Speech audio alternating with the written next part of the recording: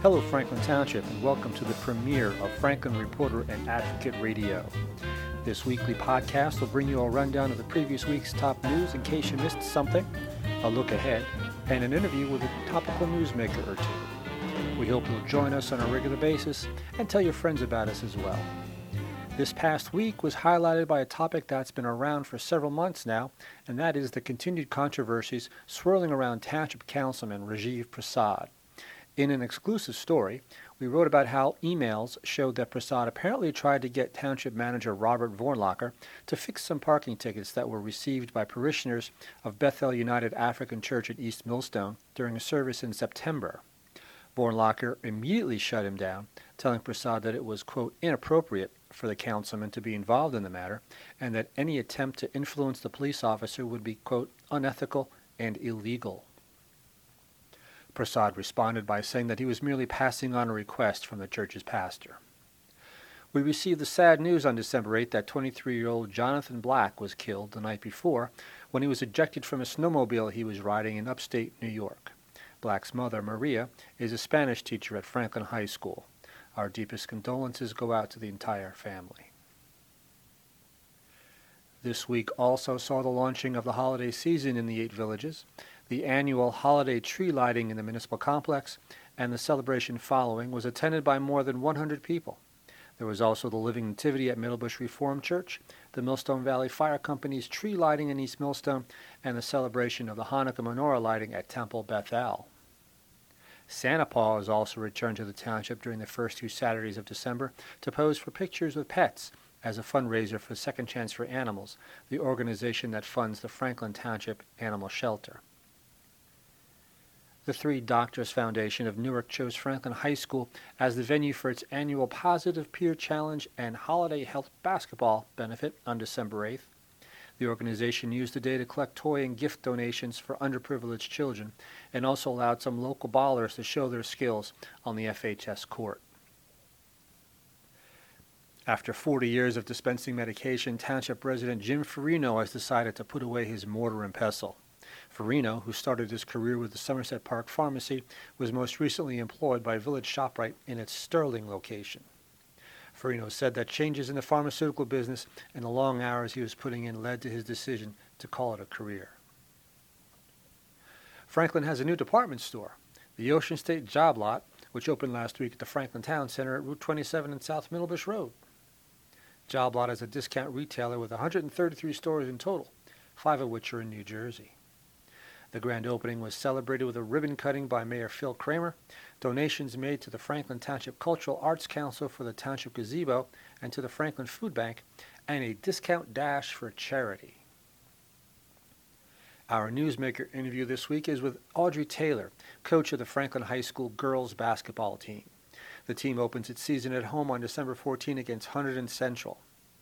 The Lady Warriors have soared to great heights over the past few years, most notably in 2017 when they took home the program's first ever State Tournament of Champions championship. The team defended its crown in 2018, losing to Manasquan, which was seeking revenge for its own 2017 loss. We caught up with Coach Taylor during a recent practice. All right, Coach Audrey Taylor. Let's start off by talking about the team. Who's new, who's coming back, that sort of thing. Well, from last year we have 4 starters coming back, which are Diamond, Tiana, the twins Kiana and Kennedy.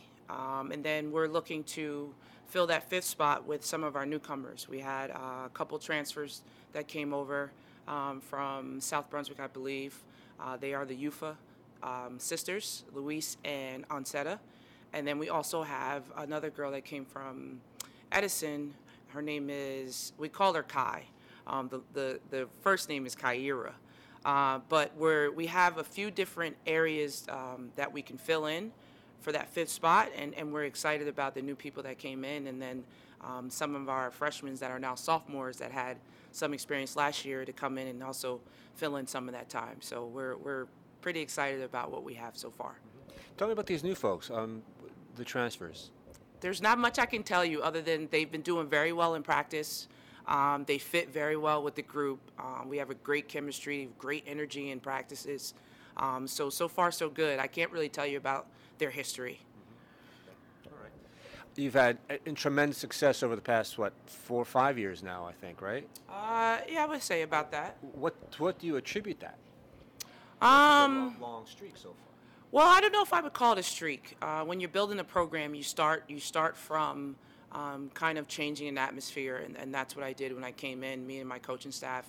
And then it's a matter of them being confident in what you have put forward. I don't think we're really on a streak. I just think that it's nice to have players who want to be in the gym. That absolutely helps. And we put in a lot of time and work to build something. And we play tough competition through the years, and I think that has helped us be ready for all the big tournaments like state tournaments and county tournaments. Right. Did I hear that there had been some changes in the division? Yes, there was a slight change in division. I can't really give you exactly the teams. All I can tell you is for sure Rutgers Prep went to another side. So we don't see Rutgers Prep 2 times a year as we did for the last, 9 years that I've been here. So what does that do? I mean, does that change your thinking at all in terms of how you approach things, knowing that you don't No, everything stays the same for us. Our conference play never really changes. The way the conference is set up, we actually play cross divisions anyway. So you end up playing teams from both divisions, and we'll end up playing Rutgers Prep in showcases, in tournaments, and stuff like that. So nothing changes for us based on that. No. Okay. What do you see for the season now? Any predictions? Any sort of? That's a tough thing to do. Definitely can't predict. But like I said in the beginning, we're very excited about the unit that we have, the energy that the girls are bringing, the excitement they have for the season. They have a great chemistry. We had our first scrimmage yesterday. All girls did well. And honestly, it's just about we always want to win. It's hard for me not to say that we're not trying to win championships because that's always our goal every year, regardless of who we have. So we're going to try to win some championships and keep the pride in Franklin Lady Warriors program going. You know, you talk to folks affiliated with the football program, and they'll tell you that, we've got a really strong Pop Warner program in town. Kids get poached, right, from other Yes. schools. How do you keep the girls in town? That is absolutely that's a tough question. I don't think there is any secret way to do that. I try to interact with our middle school group just so they could see me in the gym and know that I am interested in them coming to the school. But other than that, it's just making sure that your program does well. Usually if your program does well, people want to come and play for you. And I try to treat my kids fairly. I give a lot of attention to my kids, and I hope that, girls see that from the sideline and want to come play for us. Okay. Coach Taylor, thanks very much. Good luck for the season. We'll see you on the sidelines. Thank you.